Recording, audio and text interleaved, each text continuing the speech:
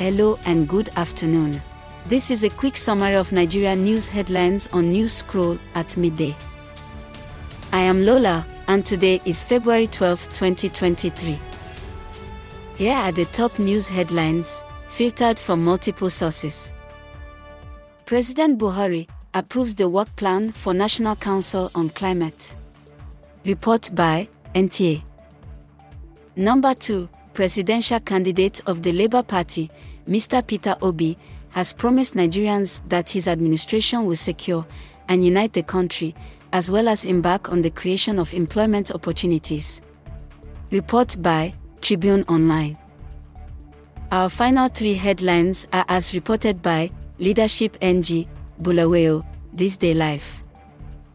Number 3, PDP's presidential candidate, Alhaji Atiku Abubakar, has pledged to inject $10 million into the economy of Abia State if elected into office. 4. An assistant priest of the Roman Catholic Church in Bulawayo's Kumalo suburb has been picked up by the police to assist with investigations following the disappearance of $15,000 belonging to the church.